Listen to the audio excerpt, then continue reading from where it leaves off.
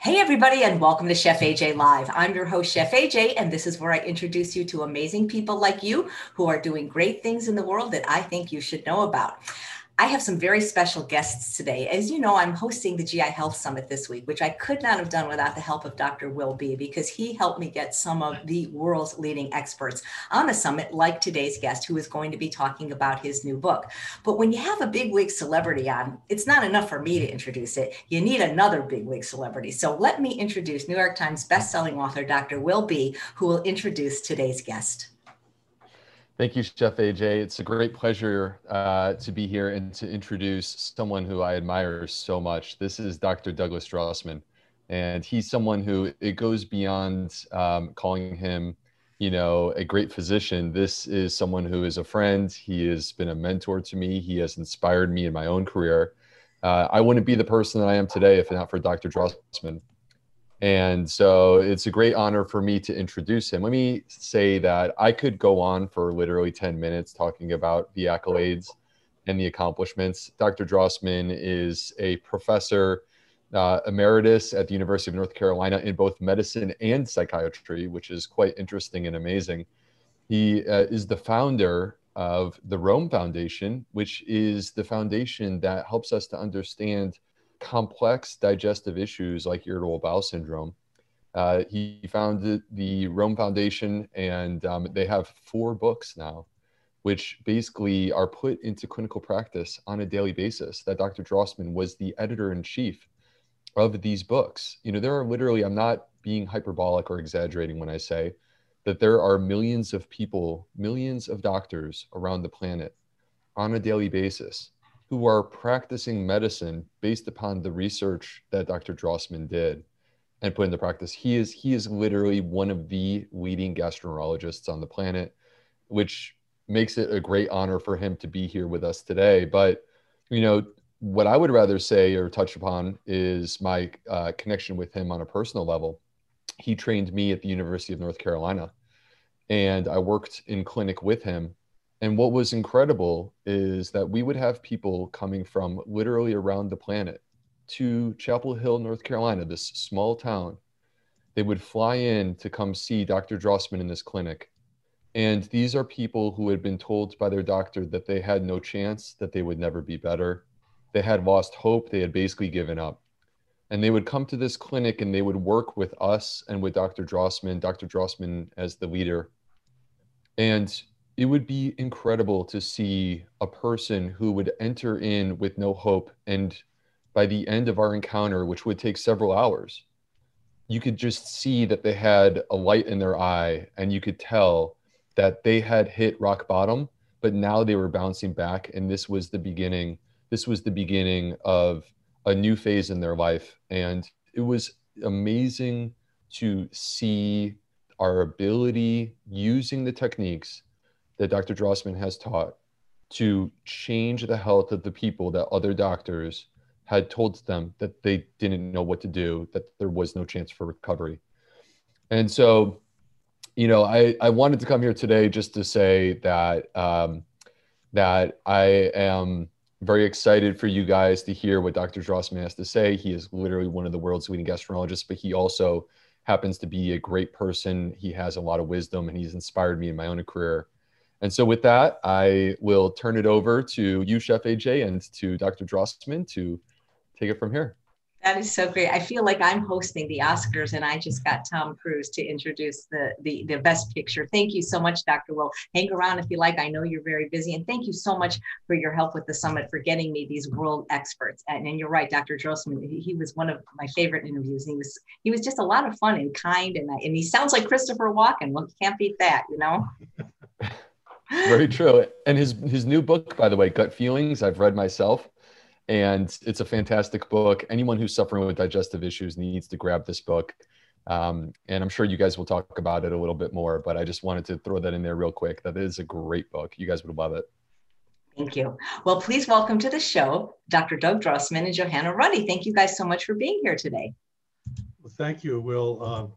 Don't go away yet. I just want to praise you. You're truly one of the most outstanding fellows I've ever worked with. And I think that's why we made that connection. and it's great to see what you've achieved with your book and the way you've basically created your own entity. I admire that very much. So it was great to be working with you, and thanks for that very flattering presentation. I have no time left to give the talk. Yeah, no, it's my pleasure, and I love that pillow that you have behind over your right shoulder there. That's wonderful. Oh yeah, yeah, that's my buddy. There we go. So this is a great segue, because what Will is talking about was not so much what I did. Yes, I'm a gastroenterologist and I have psychiatric training, but what I also communicated to Will and others is is Will on the screen, or am I on the screen? You're on the screen. Okay. Is the aspect of the patient-doctor relationship. And it takes two to tango. It's not something that I do for a patient. It's engaging with the patient in a way that we're working collaboratively. And that brings in Johannah, because Johannah, who's also the executive director of the Rome Foundation, is a patient and is a co-author. And we decided very early on to collaborate and do workshops to teach patients and doctors how to work together.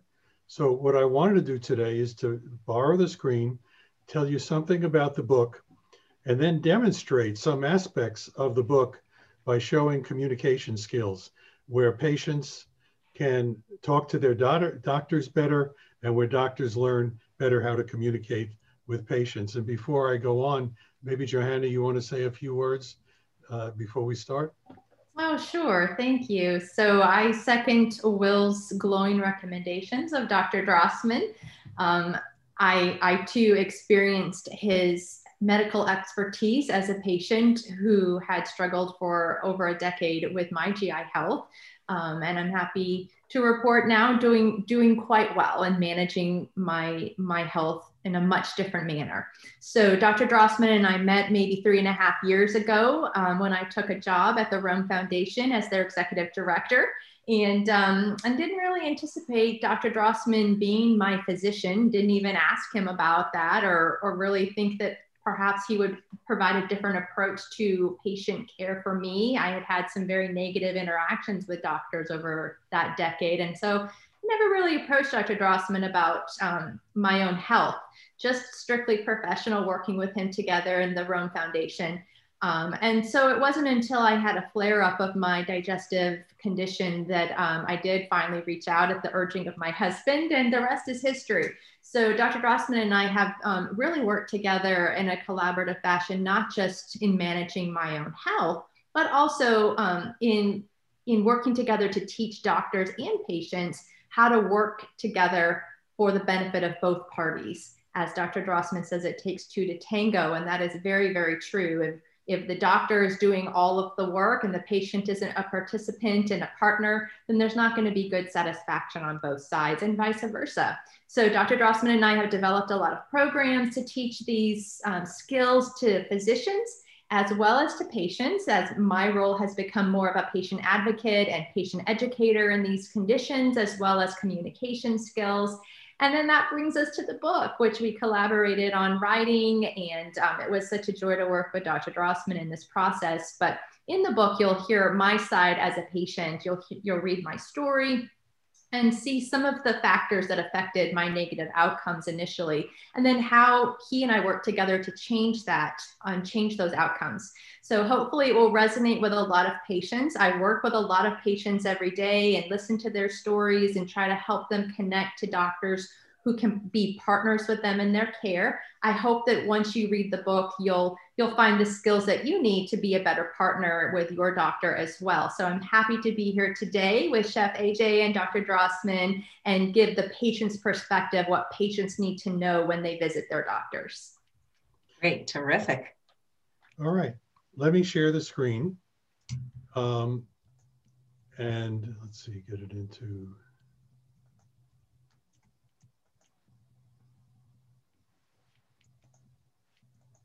So we're going to not only talk about the book, but we're going to give you tips and techniques that you can do if you're a provider with your patients, and if you're a patient with your physician. This is the book You can get it off that website or the Rome Foundation website.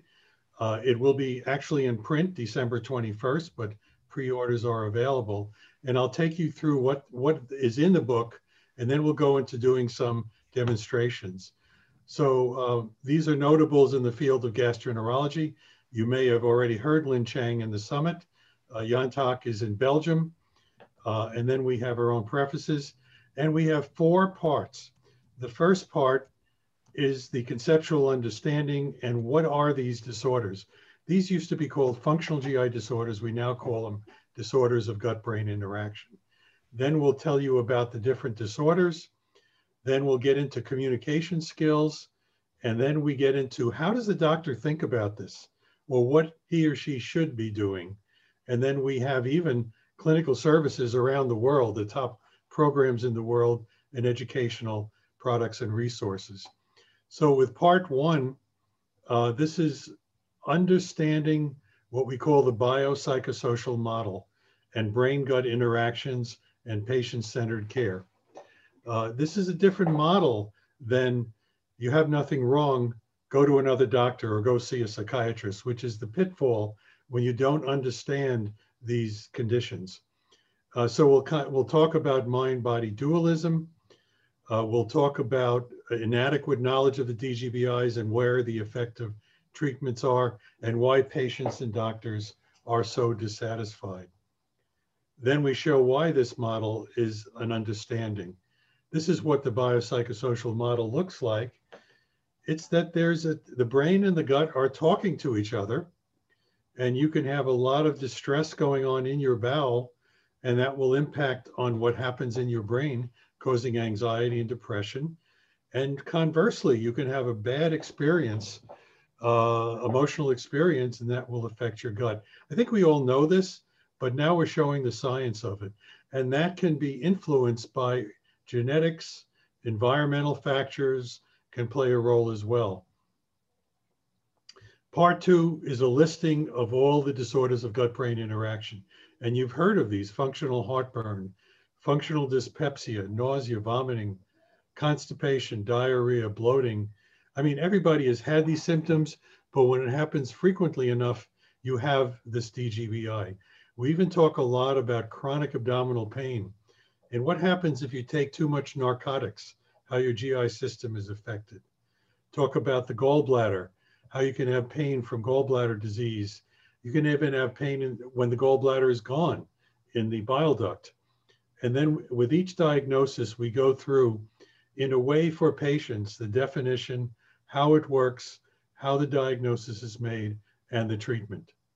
Part 3 gets into the not what you do, but how you do it.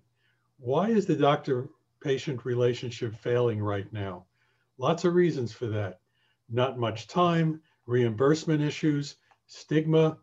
And so this is really a problem that has to be corrected. And that began with the concept of patient-centered care, which we discussed, which came from the Institute of Medicine about 20 years ago, that there was a gap in the way patients and doctors were communicating, and a partnership had to be created. So we talk about, and we're going to show you today, the communication skills that can optimize this relationship. Johannah's story, what she went through, which you heard before, and how she used that as a tool to help others in a really remarkable way. And then we give a key elements of a tutorial about what the doctor should do and what the patient should do when they meet. Part 4 is what the doctor should be doing. How does he or she make a diagnosis? What are the treatment approaches? What do you think about? It's not just you have a diagnosis and you take a pill. You have to look at the symptom profile. You have to look at the psychosocial features. How is it impacting their quality of life? And then how severe is it? You know, if I were to see a college student who had some cramps and diarrhea before an exam, maybe reassurance is all that's needed. But if they were 60 years old and have had 20 years of severe pain and they can't eat and they're losing weight, well, then that's more severe and that's going to require different treatments. So we take you through that, and then we provide the tips for the doctor to improve communication. Some of the nice things about it is that we have links to a video. So every time we talk about a condition, there's a video where Johannah and I are demonstrating what the patient and the doctor are doing. We have scientific images. We even have cartoons. We have a glossary. We have the Rome diagnostic criteria. And we even have an international listing of treatment programs. A lot of programs don't really want to see or don't emphasize treatment of these conditions. And so we have them there for you, as well as other educational products.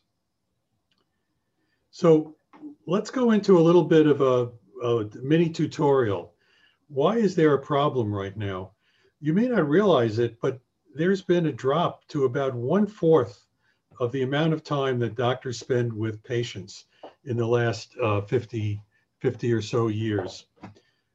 What we think of as the art of medicine, it's disappeared. People are looking at computers. They're not looking and engaging with the person non-verbally. There's no satisfaction in the care. Patients complain, doctors feel rushed. And sometimes people try to hide behind the technology. You know, I did have a resident tell me, why talk with and examine a patient when I can get a CT? Well, Johannah will tell you what it meant to have a physical examination done, as opposed to just sitting there and being talked to. The other thing we learn is that what you find on X-ray doesn't correlate with symptoms that well. People can have structural abnormalities like tumors, but they may have no symptoms. Conversely, people can have severe symptoms and everything is negative. The other problem is that more and more time is spent on certification and documentation. It's been said that only 40% of the time spent between doctor and patient is in face-to-face communication. The rest of it is working on the computer. And this is leading to dissatisfaction. So this is kind of what you see with the computer these days. The doctor will be in, type on the computer, update your chart. If he has time, he will ask you how you're feeling and take a look at your rash. You know, about 7 or 8 years ago, I cataloged what patients said to me when they came in after they had been to many, many other doctors. And this is very telling of the impact it has. The issue of not being believed, the feeling that there must be something wrong, but nobody really believes that there is. Is it real? One patient sat on the table and said, I want you to open me up and find out the problem. Then it gets into the issue of, well, if I'm having these symptoms and nobody's finding anything, maybe I'm crazy.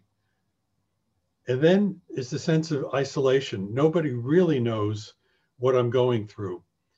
The feeling of having been changed by the chronicity of the illness. I'm not the person I used to be. Then you start to feel more isolated, alone. You feel you're a burden on your family. I've had many patients talk about how sad they feel burdening their family and then feeling a lack of control, even to the point of feeling like a failure and ashamed. This, if any of you know what a word cloud is, it's where they take a document and they make the size of the word the frequency with which the word is said.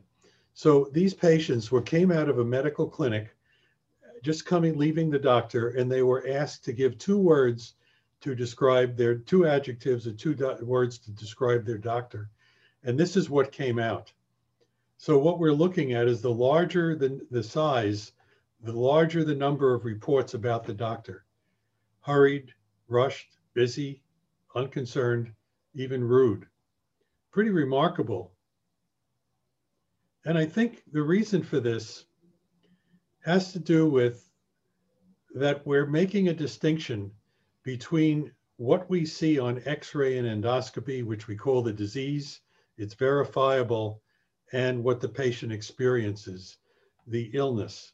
That is, patients can have abdominal pain and nausea, and if nothing's found, that leads to that sense that the doctor may be diminishing the reality of what the patient is experiencing. And so disease becomes prominent. And we don't have time to talk about it today, but if you get the book or look at the video, you'll understand how that began about 350 years ago with Rene Descartes, which led to a different attitude toward reality of what you see and the unreality of what you don't see. One writer named Elaine Scarry talked about the body in pain, and she said, to experience pain is reality. To hear about someone's pain raises doubt. And here's a study that was done by Kurt Kroenke, who's a friend of ours. He's an internist, where he looked at the common symptoms that patients came to doctors with. And what's shown in orange or yellow is when something was found, when an organic diagnosis or structural diagnosis was found. And he followed them for a period of time. And what you can see is that only about 10% of these symptoms did they find a structure to explain it. So while doctors learn about disease, what patients experience are often illness without apparent disease. And that can lead to dissonance or difference between the way doctors and patients see it. So they try to look for answers. They do tests, lots of tests. And this, of course, is hoping to find something at surgery. I guess you can guess where this cartoon came from. It's New Yorker from many years ago. And what we have here is a patient in the bed, and the doctor, the internist, is saying the old body checks out. Let's see what Doc Atkins here makes of the old mind. So he has been evaluating the patient, doesn't find anything, and he turns it over to the psychiatrist. And he looks pretty happy about it, giving the patient over. She looks somewhat surprised, look at her open eyes, and not very accepting. So we have this problem between illness and disease that absence of both is health. But when you have a serious disease like HIV or cancer, you have rightful suffering when you have the illness. But when you have illness and there's no disease, as shown down here, we call that functional or psychosomatic. And that's an inappropriate term because it discounts the reality of the patient's experience. Paul Valéry was a philosopher and a poet from the beginning of the 19th century. And he said, to see is to forget the name of the thing one sees. Now, you might think, what was it that he was talking about? He was talking about art. And if you go into a museum, what he was really saying is, don't use prior biases or interpretations from others. Look at every object for its own worth and experience it at the moment you see it, rather than prejudging. Well, I'd like to make that analogy when a doctor sees a patient, or for that matter, when a patient sees a doctor. Don't prejudge them. Let the relationship determine the reality of that experience. So why is communication making a difference? Well, we know that it improves diagnosis and decision-making. If the patients and doctors are communicating effectively, the doctor gets more valid information. It creates a collaboration based on trust. It allows the doctor to not be fully responsible for the patient's care, but it's a shared responsibility. And the science about chronic illness says that when the patient does well, it's when the patient takes responsibility for the care and they'll collaborate with the doctor. And that's the whole basis for what we're talking about. Many doctors have what we call a hypertrophied sense of responsibility. They're the ones who call the shots. Well, if it doesn't work, then they're responsible to find the answers. And with chronic illness, that doesn't work. Patient and doctor have to be working together. It establishes meaningfulness. You know, you can enjoy doing something, but whether it's meaningful is another thing. And the joy of taking care of patients or having a good relationship with a doctor is something that takes the effort of effective communication. It does save time because you have more efficient data, and it provides patient benefits to both. So when we do an effective interview, we gather information, we provide education and reassurance, we establish a therapeutic relationship, and we implement treatment. So it's not just getting the history. Let's talk a little bit about satisfaction. You know, among doctors, we talk about achieving satisfaction. You know what? For what? For the purpose of billing. HCAHPS is a national process, a national guidelines for getting patient satisfaction relating to the efficiency of the staff, whether the room was clean, whether medications were given on time. But when you ask doctors what is satisfaction, it comes down to only a few items. That the patient feels that they get satisfied when they feel the doctor is humane, when they not dig into, but they get into their psychosocial world, that they're interested not just of their symptoms, but how it's affecting their life and their family relationships. When they provide medical information that's needed, that is, they provide what the patient is looking for, but too much information is considered a negative factor. And they also have to be seen as technically competent. Another part of good communication is engagement. And that's really nonverbal. Here we're looking at good engagement. You can just see that the two of them are engaged. They're leaning forward, and what you don't see is there's good eye contact. You see that there's affirmative nods and gestures, which is really, if this were a video, you would see that, and a close interpersonal distance.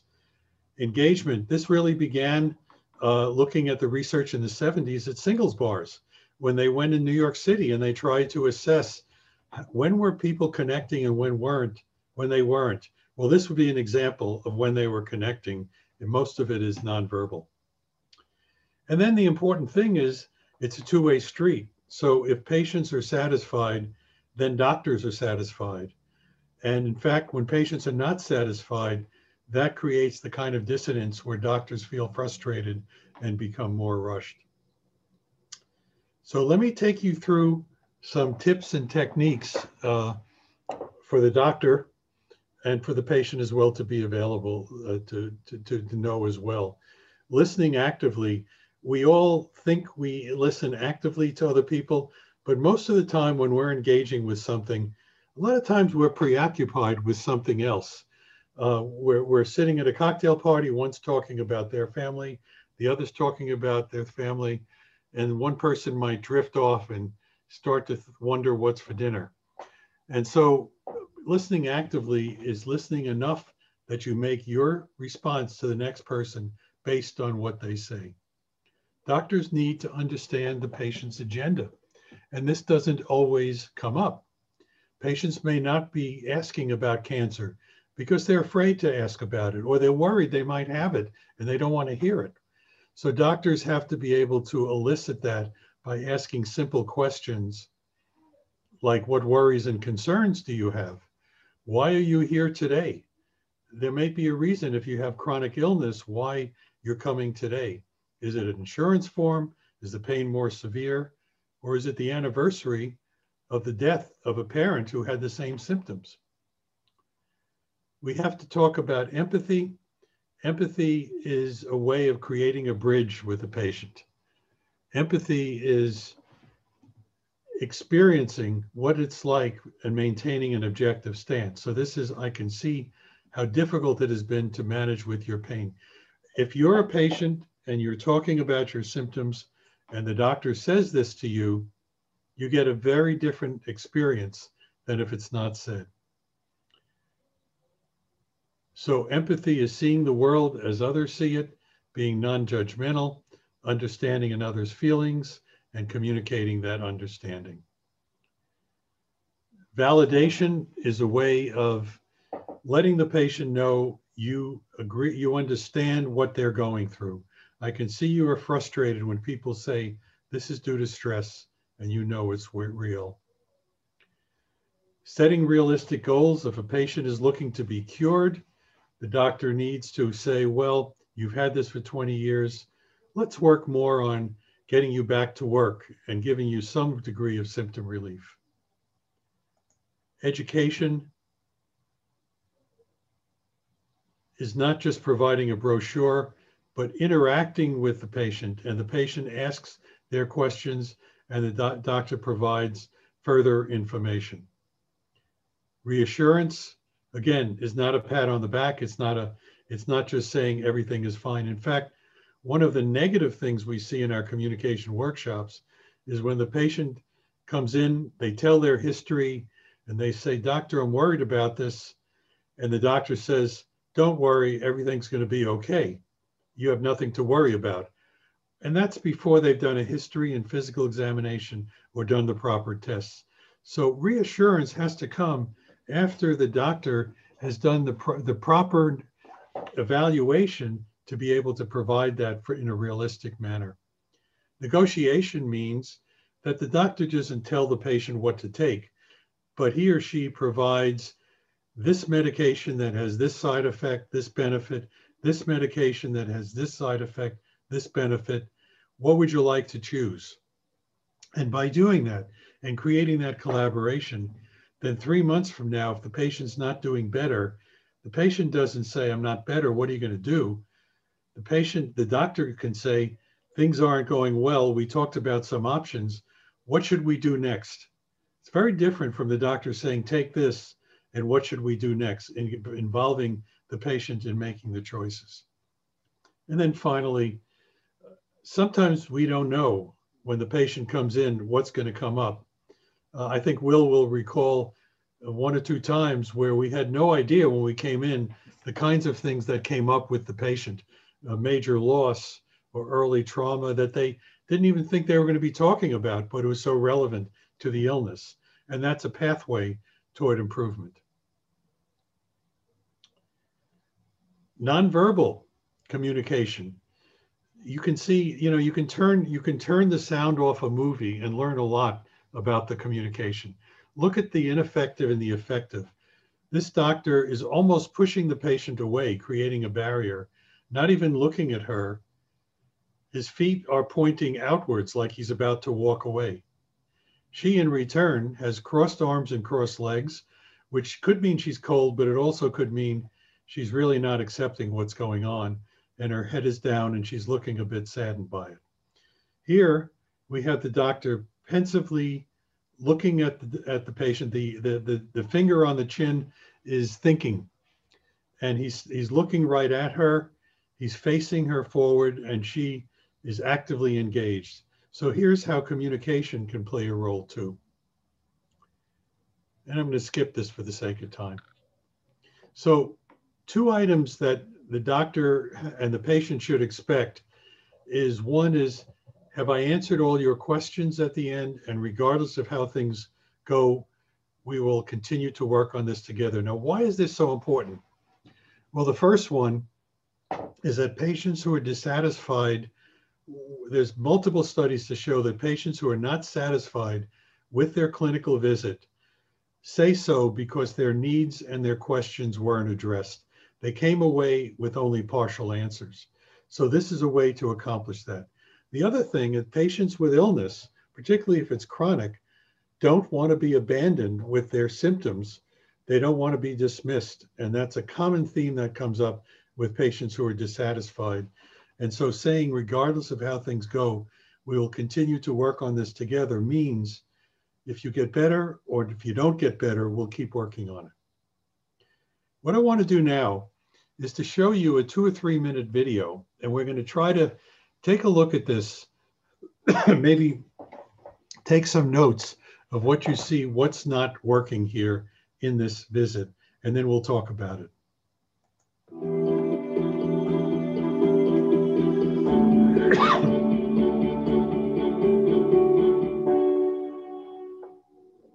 How can I help you? Well, when I came back from vacation, I got a flare-up of whatever it is I have. Nausea, diarrhea, fatigue, and stomach pain. So Dr. Jones said I should consider. Was this something like you've had before? Well, yes, but it's never been this bad. Is it made worse by food? No. Well, maybe, but I don't eat much when it gets bad. Do you think it's something I ate? I don't know yet. Did you have diarrhea or fever? I think so, but I didn't take my temperature. So you have diarrhea and fever? No, I get constipation too, but that's normally when I'm not eating well, and I know some diets could help, but, and it's important to eat regular meals, right? I do know that if I eat fatty foods, I get pain and I feel queasy right in here. Doctor, I'm really worried about this. I'm sorry, I'm not quite following. What type of bowel problems did you say you were having? Normally, I get constipation, but when it's really bad, I have diarrhea too. This is not going too well. Can you see some reasons why? Okay. Okay, I want to do a physical exam, and then maybe we can talk more about the plans. That be okay?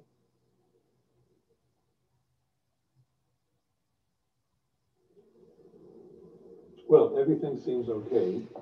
What I'd like to do is a blood test for celiac disease, and then I'd also like to do a colonoscopy. No, it'll probably be okay. This way we'll be sure there's really nothing to worry about. So don't worry. Doctor, what is it that I have? You know, I've been reading online about patients that have the same symptoms that I do, and they call it irritable bowel syndrome. Is that what I have?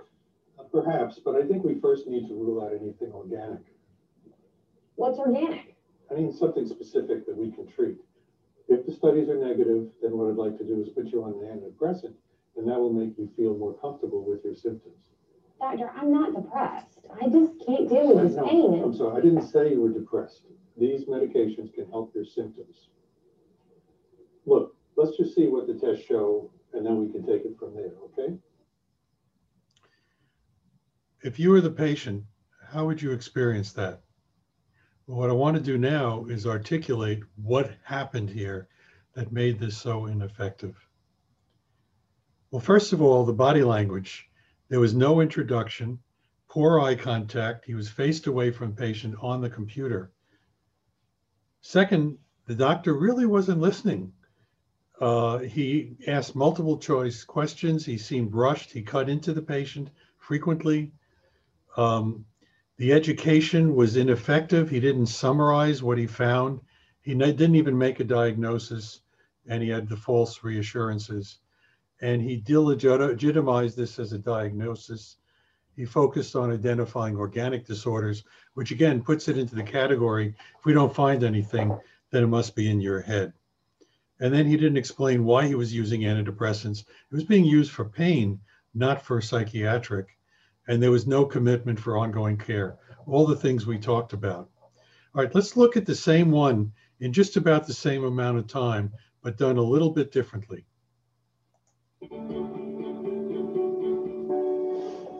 Hi, Ms. Simpson. Hi. I'm Dr. Drossman. How can I help you? Well, I came back from vacation and I got a flare-up of whatever it is I have. Stomach pain, nausea, diarrhea, fatigue. I just got this new promotion at work to floor supervisor, and then all this happened. It started with the muscle ache and fatigue. And then I started getting queasy and having pain. It was worse after I ate. It was kind of like a stomach virus. You know, I felt warm. I didn't take my temperature, so I don't know, but it was just definitely getting worse. I went to see Dr. Jones, and I asked him what he could do to help me, and he thought I should come see you. Tell me more about the symptoms, like what makes it better or worse? Well, it's definitely better after a bowel movement, and it's worse after I eat or when I'm upset. I'm really starting to worry about this. I see. I don't feel like I can go work out or go out to eat.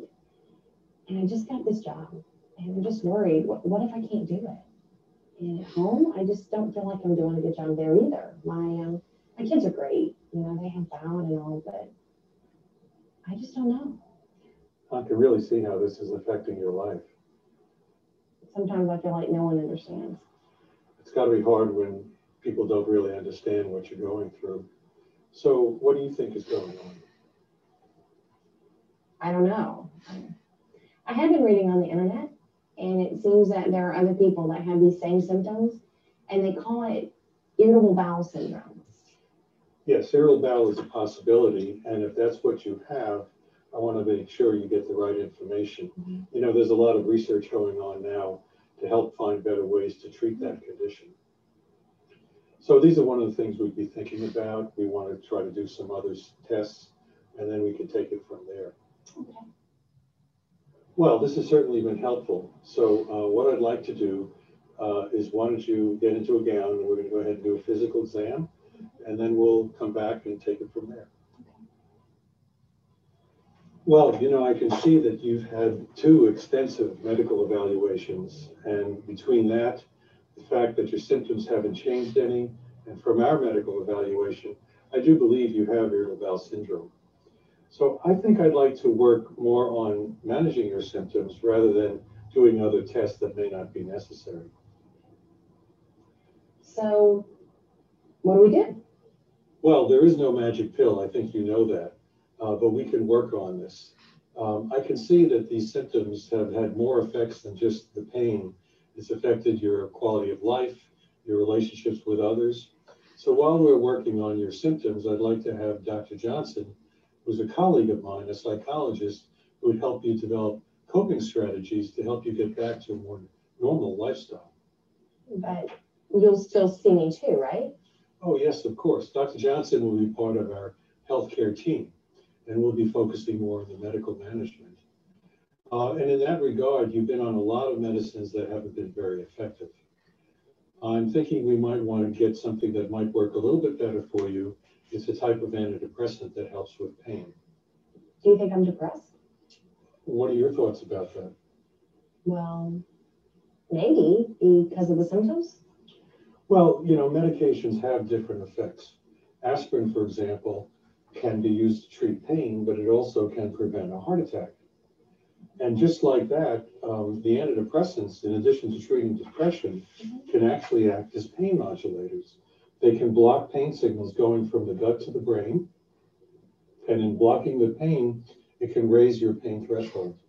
That's in addition to, if you are having any depressive symptoms, it could help that as well. But whatever we decide, we'll be working together on this to modulate your symptoms and getting you to a better place. Okay, well, I'll give it a try. Thanks, Doctor. So, did it feel different? Think about the 2 interviews. How did it feel to you?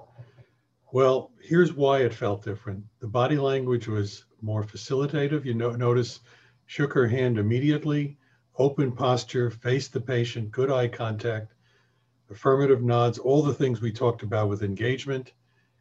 The interview was facilitative. She had the ability to tell her story without interruption. How many times have you experienced interruptions? The doctor was actively listening, and he expressed empathy and validation. It's what we demonstrated before. Education was a dialogue. The IBS was affirmed as a diagnosis. The rationale for using these medications and the psychologist was provided that was targeted to the problem, not because it was a psychiatric disorder. And lastly, the doctor was committed in the work. And then if we summarize what it takes to make it work, give the diagnosis, find out the patient's understanding and respond, encourage collaboration, set up mutually agreed upon goals, and as Carl Rogers said, provide positive regard and empathy and engage with the patient to achieve satisfaction.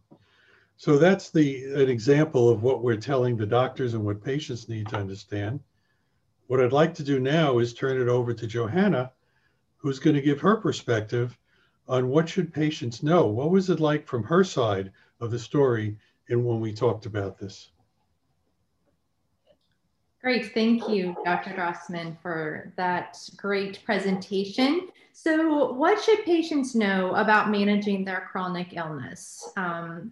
Let's just first look at an overall view of how patients with IBS view their chronic illness. So 2 studies were done over the past couple of years, both international, One looking at almost 2,000 patients with IBS who were asked about their quality of life and stigma with their disorder.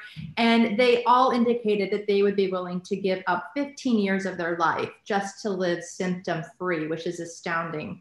Another study showing 14% of IBS patients admitting that they would risk a 1 in 1,000 chance of death if it meant living a symptom-free life. Again, it shows the burden of these illnesses and how impactful they are on patients' quality of life.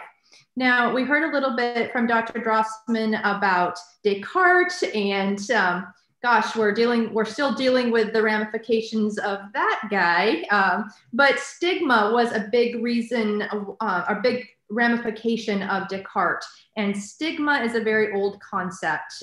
Stigmata, it's experienced in multiple ways. But for patients with chronic illnesses such as DGBIs, illnesses that have no found organic cause, stigma can be a very big problem. So there's two types of stigma that patients can feel. They can have internal stigma. So that's something that's inside of their brains when they're thinking about their illness. They're feeling shame because they feel like they can't control their symptoms and they're embarrassed. They don't want to go out. They feel like everyone is judging them. Even if they do go out and they walk by the tables at a restaurant to get to the restroom, they feel like everyone's looking at them. And so that internalized stigma is something that's very real to them.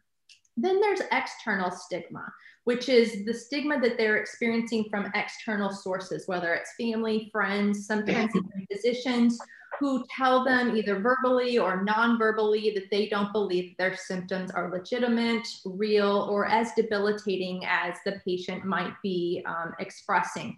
So they tend to just keep their mouth closed. They don't talk about their symptoms. They don't tell their friends and family about their diagnosis, and they just suffer in silence. Now, this can be very, very isolating. Stigma drives isolation, and the more isolated patients can become, the more anxiety and depression can sit in, and all of those issues can exacerbate their symptoms because of that brain-gut axis. So if you're feeling extra anxiety and extra depression about your illness, you're going to have even worse symptoms, which is not something that patients need at this point, right? So we go to the next slide.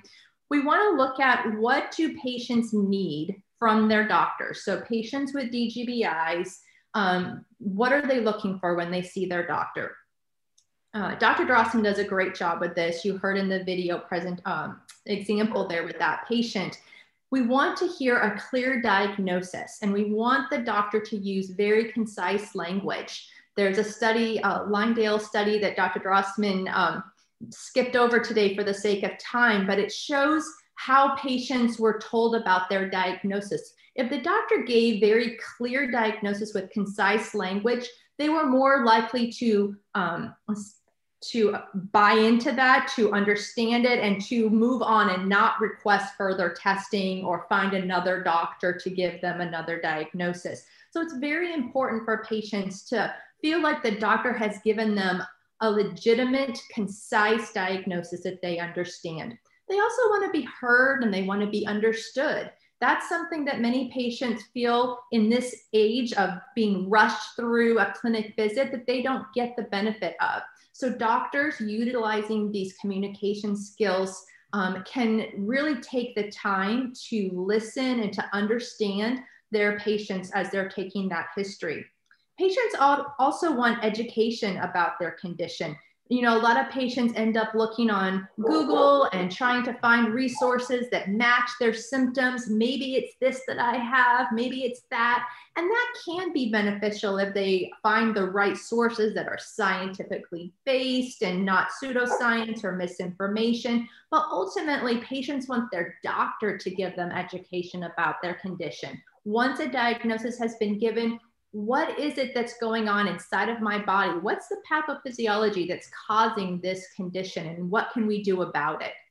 That's followed by the care team initiating follow-up care. So don't leave it to the patients to make the next appointment.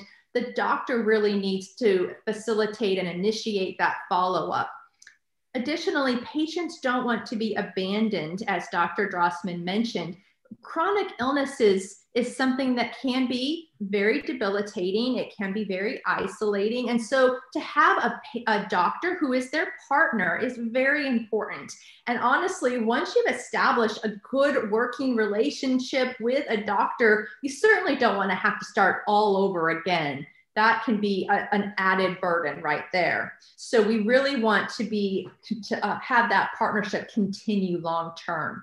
Now, how can patients improve their own care? We know that it's a two-way street. Both the doctor and the patient need to be working together in tandem for this relationship to work. And patients do have a responsibility in managing their own care as well. It can't only be left up to the doctor. So patients, when you're seeing your doctor, it's all about communication. You need to be honest with your doctor about your symptoms. Don't be embarrassed or shy. There's really nothing that the doctor hasn't heard. And honestly, being honest about your symptoms, even those embarrassing ones, is going to help your doctor make a more accurate diagnosis. Also, you need to let your doctor know about how your symptoms are impacting your life, your work, your relationships, your hobbies. All of those things are your quality of life, and that matters. So if your symptoms are interfering with your ability to do your job, if you're taking a lot of time off from work because of your symptoms, if it's affecting your relationships, even your romantic relationships, many patients feel that they can't be intimate with their partners because their symptoms are so severe. Your doctor needs to know about that. That may affect the treatment that you and your doctor decide to start with first. Also, I always encourage patients to bring a symptom journal. And before you get there, really look for any sort of trends like diet or external stressors that might have been a trigger on a bad flare-up day. And then maybe circle those or highlight those. Obviously, the doctor's not going to have enough time to go through page after page of your symptom journal from several weeks. But if you're highlighting some trends that you might have identified, those will be the key things your doctor can focus in on. Sometimes it's also good to bring along a friend or a family member if you need a little bit of emotional support. But I really emphasize to patients to not rely on your friend or your family member to do the talking for you. They're just there as a support. You're the patient, you're the one who needs to be communicating about your symptoms. You also want to set expectations. We know chronic illness is just that. It's chronic. It's not going to go away overnight. There is no magic wand. It's going to take time to find treatments that are going to work well for you. So manage your expectations when you go to see your doctor. It's small incremental steps to getting back to management and health. You also want to be honest about any concerns you might have regarding the treatment. So that's why it's so important to be a partner with your doctor.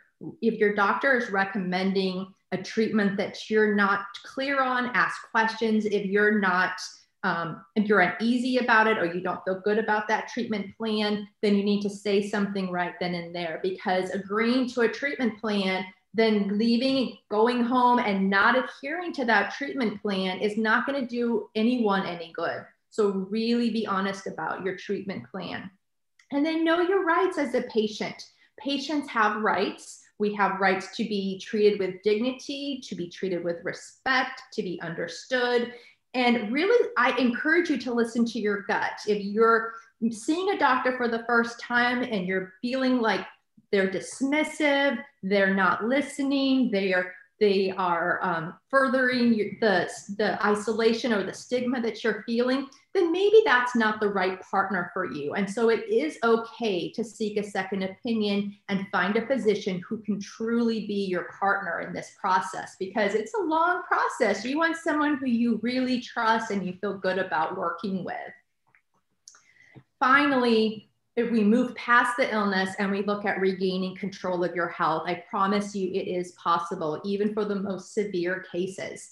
I encourage patients to claim small victories. So while you may not be able to go on a girls' weekend to Mexico because your symptoms are too severe, that's okay. Were you able to go out and have a glass of wine with a good friend and feel good? that's a small victory. So don't be so concerned about not regaining full control right away. You're just going to claim those small victories and work towards bigger and better. Also, talk about your feelings with a professional if you need to.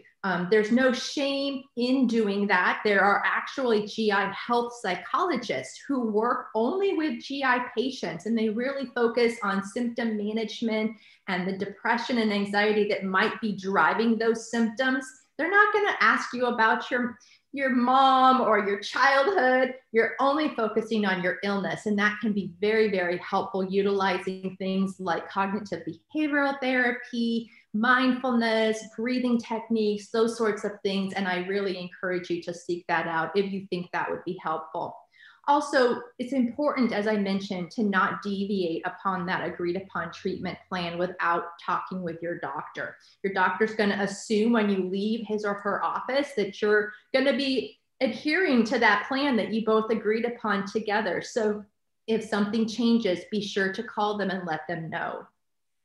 Finally, the last 2 points is just to really find joy and gratitude. There's always something to be grateful for. And honestly, the more we practice gratitude, the more our brains kind of shift in the way we see the world. Many times with a chronic illness, it can be really difficult to find good in anything. But when we are very intentional about shifting our mindset and finding gratitude in those small victories, can change our whole perspective, which can then improve our health. And finally, I just encourage patients to be hopeful and not hopeless. Chronic illness can seem very hopeless many times. And I promise that with proper management, you can move into a more normal lifestyle and find that hope and joy again. So those key points in working with your doctor as a partner should really help to move you into a better place in your illness and in your health management. Well, thanks, Johanna. That was a great perspective that obviously complements the way the patient and the doctor should work. The last slide is, can we change this? And I think this gets into the issue of we need to educate people to address this. And this is an effort that Rome Foundation, we are trying to do to educate physicians how to work together with patients and also to provide workshops to help patients as well. We need more research. We need to show that this makes a difference, that it not only leads to patient satisfaction, but it leads to greater adherence to treatment. It leads to improved clinical outcomes. It reduction in procedures, and it improves healthcare costs. The problem now that we're faced with is that when the system is broken, more and more studies are being done that are unnecessary, and healthcare costs skyrocket. But when patients and doctors are satisfied and improving, you don't need all those studies. And then we need to find a way to incentivize the providers through third-party payers and others so that they can continue to do what they're doing. You may not know, but I mean, as a gastroenterologist, I could make 4 times as much money doing colonoscopies in an hour than seeing a patient for an hour.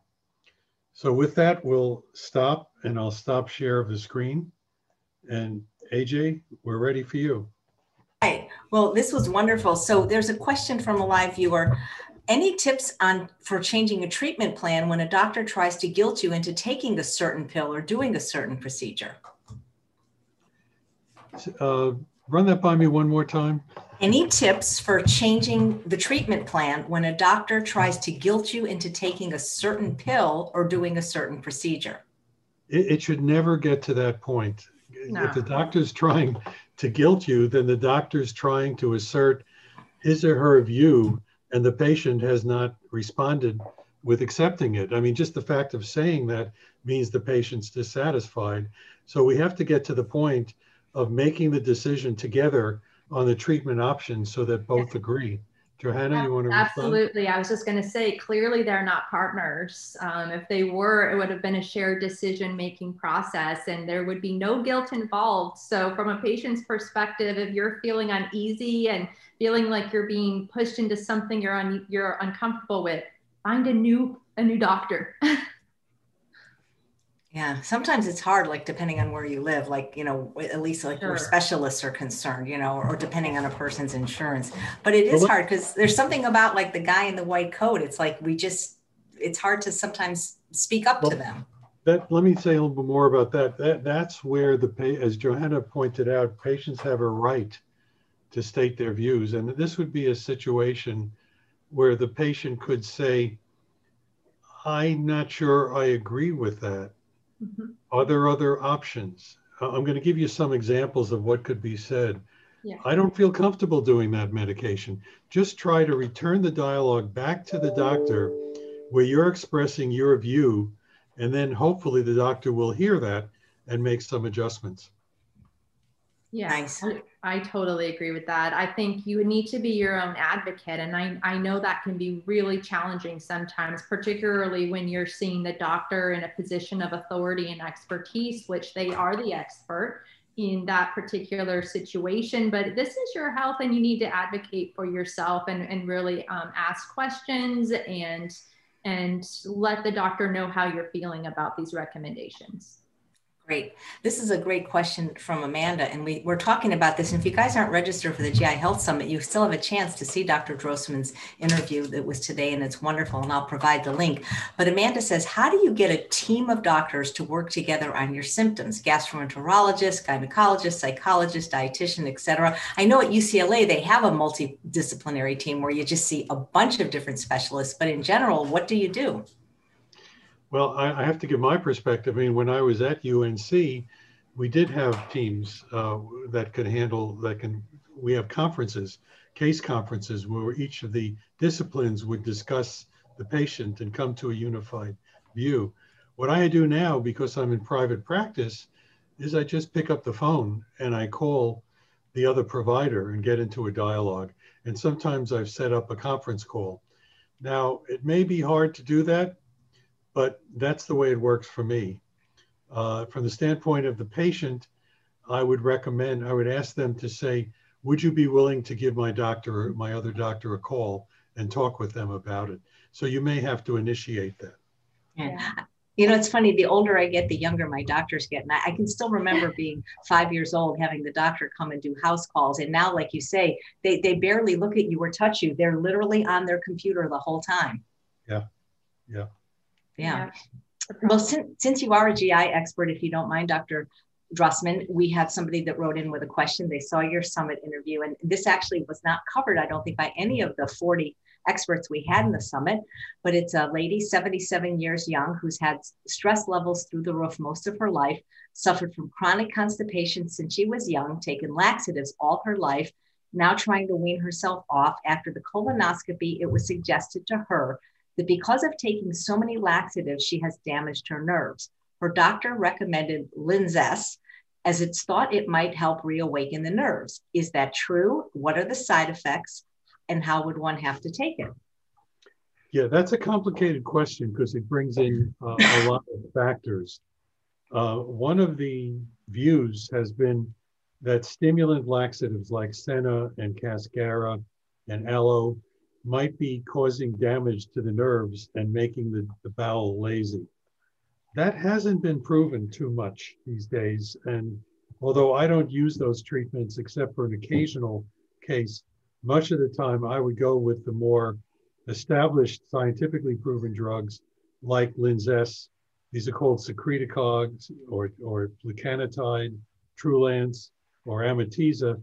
What they do is they put liquid into the bowel, and then putting the liquid in stretches the bowel and stimulates the bowel to push forward. So there's a whole host of medications, prokinetics we call, that stimulate the bowel, secretagogues that put fluid in, and it is worth going to a gastroenterologist and finding out about those treatments. Now, there is, in some cases, as people get older and if they're taking a lot of have a lot of constipation, the bowel could get more sluggish. And then you have to use more and more treatments to kind of keep the bowel empty. And in rare cases, 1 out of 20,000 people with constipation, sometimes you take the colon out. That's not a terrible thing, because these days, it doesn't mean wearing an ostomy. It means they can hook it up, the small bowel, to the rectum. We call that an ileoproctoscopy, and they can still have regular bowel movement. So it might be a little bit looser, but it takes care of the constipation. So there's always an option. Wait, that doesn't sound like such a great thing, though, having your colon removed. Well, again, most people fear the ostomy, but in this case, it's removed for health reasons. Wow. April says, can you please address headaches in relation to leaky gut and food sensitivities? Okay, well, that's getting into what we call functional medicine, where there are certain methods that homeopathic doctors talk about. I'm going to speak from my perspective that leaky gut is what we see with these disorders of gut-brain interaction when they get pain and diarrhea and things like that. And that's because the bowel has a way of creating a barrier between what's in your intestine, because there are toxins and there's bacteria in your intestine. And when the barrier gets broken, we can call that leaky gut.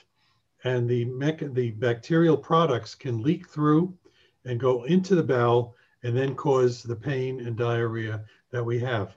So that's the leaky gut, and there are methods to treat that. Sometimes we use antibiotics called like rifaximin. Sometimes we use probiotics.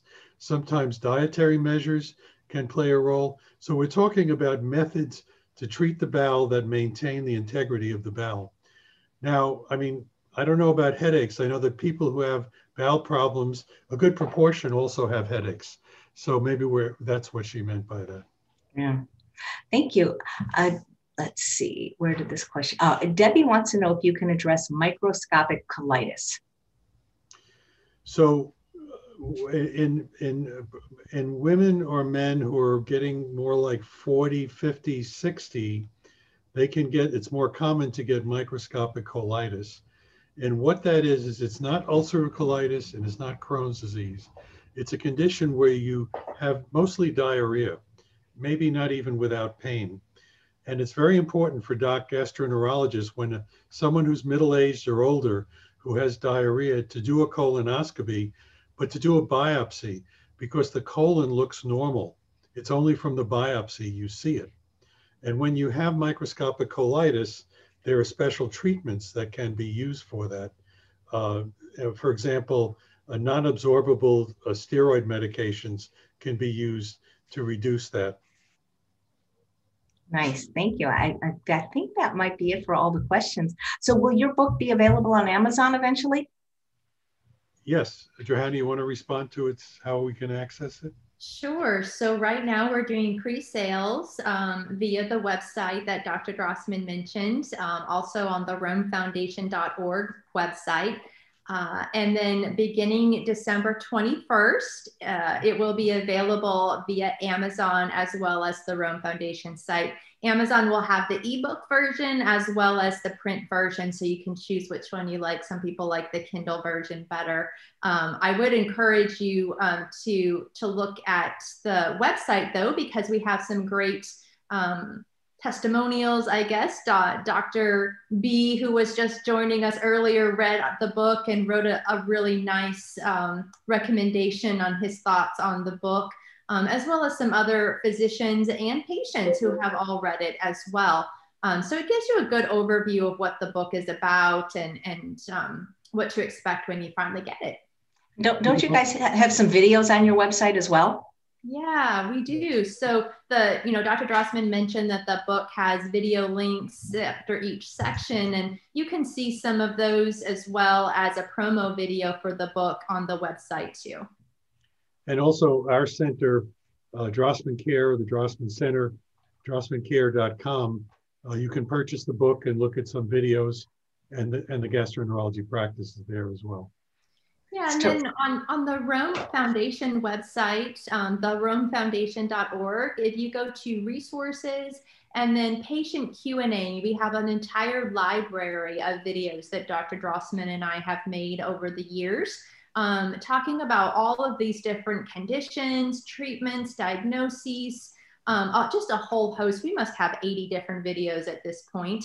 But they're all made for patients to really give you an idea about these conditions and how you would be diagnosed or how you would treat them. So I would encourage you to go there. Dr. Drossman showing you on the screen. And these are all the different topics. We talk about gender and the role of hormones in IBS, particularly important for women at various times in our lives. And we talk about all the upper and lower conditions, the pelvic and anorectal disorders, including pelvic pain. And we go into pediatrics. We talk about the role of diet. We have a great GI dietitian who we talk with, as well as a GI health psychologist. So we really try to cover all the different aspects of these conditions. Terrific. Well, I wish you every success with the book. I'll have everything in the show notes so people can check that out. Dr. Drossman, Judy said she just noticed that you have stool on your stool. This, you mean the back of the room there? That's yeah. My buddy. That's a little friend. So thank you guys so much. This was really wonderful. And thanks again for being an expert on the summit. You were absolutely terrific. And thanks all of you for watching another episode of Chef AJ Live. Please come back tomorrow when my guest will be another summit expert to answer your questions, Dr. Jessica Krant. Take care. Thank you so much, Dr. Drossman and Johannah. Thank you. Thank you so much. Bye-bye.